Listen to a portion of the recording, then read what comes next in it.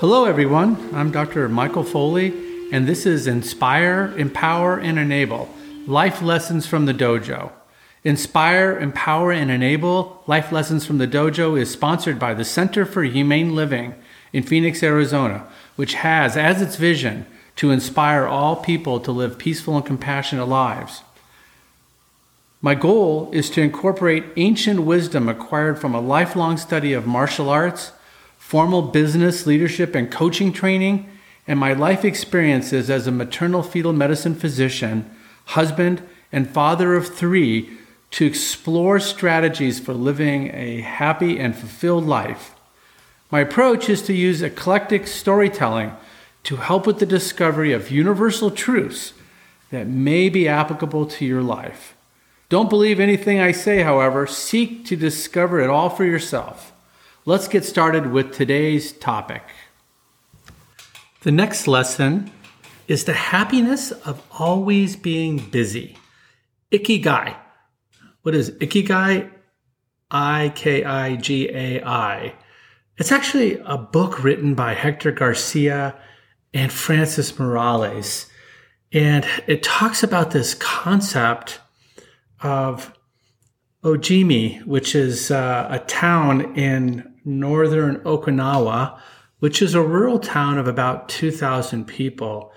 They call it the Village of Longevity. It's one of those areas of the world we call blue zones, where it boasts the highest life expectancy in the world. The most people in the world that live over 100 live in these blue zones, and Ojimi is one of those blue zones, and it's this rural town that this book was written about by Hector Garcia and Francis Morales, called Ikigai. Ikigai actually translates to the happiness of always being busy. So the intent of this podcast is to talk about what is it in life that allows us to have more longevity, to live longer, healthier, and purpose-filled lives. And the book Ikigai actually helps us understand the components that are necessary to live longer than 100. Now, these people were interviewed, and of course they talked about a number of important aspects of living a good life. Of course, exercise, appropriate diet, appropriate antioxidant type vegetables and fruits that they would eat on the island. But they also talked about living a life of purpose.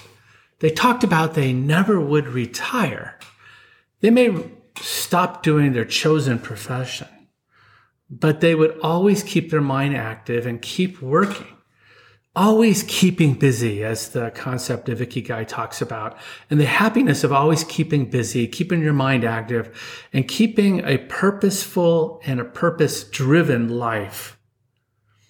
If you look at Ikigai and the concepts of what's outlined, it really kind of talks about an overlapping of the things that you love to do in life, the things that the world needs, things that you can get paid for, of course, and what you're good at. And if you draw these as kind of an overlapping Venn diagram, where they all intersect is where they align your passion, they align your mission, they align your vocation, and they actually align your chosen profession. And this concept of all this overlap is called Ikigai, and it's this happiness of always being busy. The other things that they talked about were the concept of having a tribe or a community, being part of an active community where they could be who they are all the time and interact with people around them, recognizing that as human beings, we truly are, a tribal being. We need to be around other people. Loneliness kills us. And having other people that we can interact with, even if it's just a bowling league where somebody would go bowling once a week, it actually increased several years on their longevity just by having that one activity. But what they talked about in Ojimi is they talked about the concept of having a group of people they actually interacted with on a consistent basis, where they built trust and friendship. This tribe or community, they believe, was paramount to their longevity. They also talked about this concept of not necessarily being resilient. In earlier episodes of this podcast, I talk about the concept of resilience versus anti-fragility.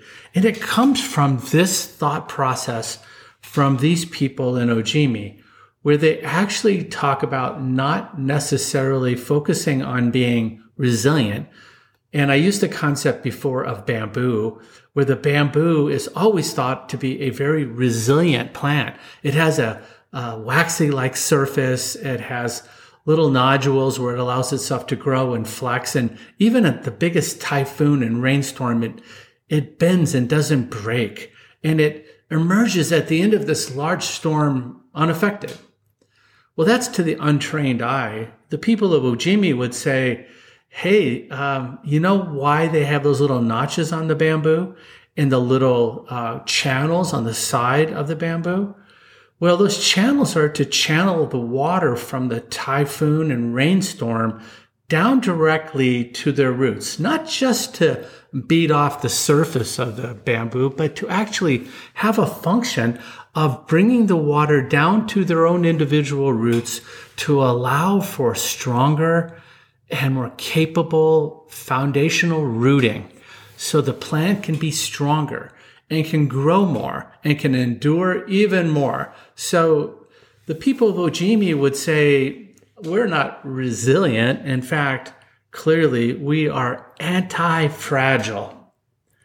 Now, the anti-fragile purpose means that they have, of course, endured lots of adverse conditions in life, but instead of just emerging without being affected, like one would think about the bamboo, they too channel that storm of life into growing a stronger foundation of living, which gives them more purpose and gives them more longevity.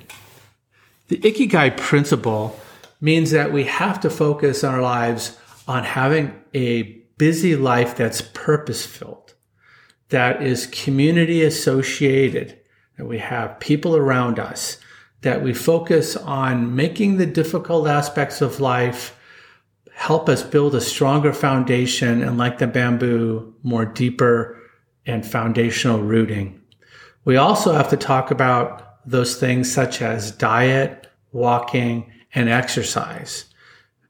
My colleagues in the oncology department would tell me that, Mike, if you would just walk 2 miles a day, anybody that walks 2 miles a day lessens their chance of getting cancers. And in fact, if they've had cancer, it lessens the chance of recurrence of the cancer by almost half. Our bodies are meant to be upright and walking. We don't need to pound the pavement. We don't need to do things that are physically disruptive to our joints and our body.